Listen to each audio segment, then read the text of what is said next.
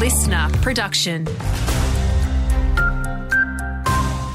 Hey, it's Lizzie Viger with you. From today, you've got the power to directly influence the direction our city is heading. Early voting for the local government elections is now open, and the Electoral Commission of Queensland's Wade Lewis says just like state and federal elections, voting is compulsory. There are lots of different sort of voter services available for people to help you sort of meet that compulsory obligation.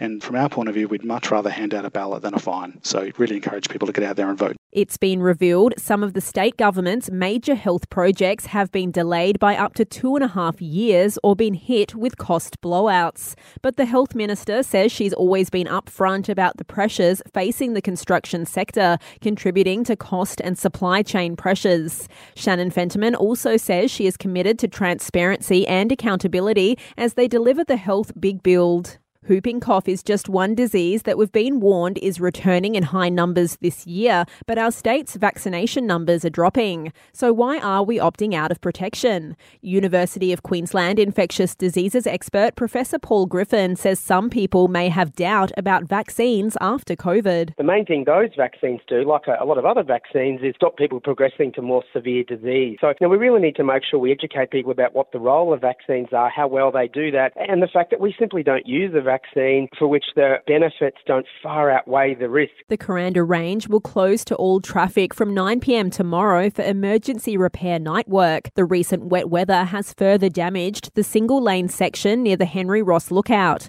The road will be closed every day between 9 p.m. and 4 a.m. until March 15. And Australia's first dog gym is opening today right here in Cairns. Canine Fitness Centre is a space for high-energy dogs and all dogs alike to exercise and work out. Owner Charlie Abraham says it's a great way for dogs to burn off energy indoors when it's too hot or raining outside.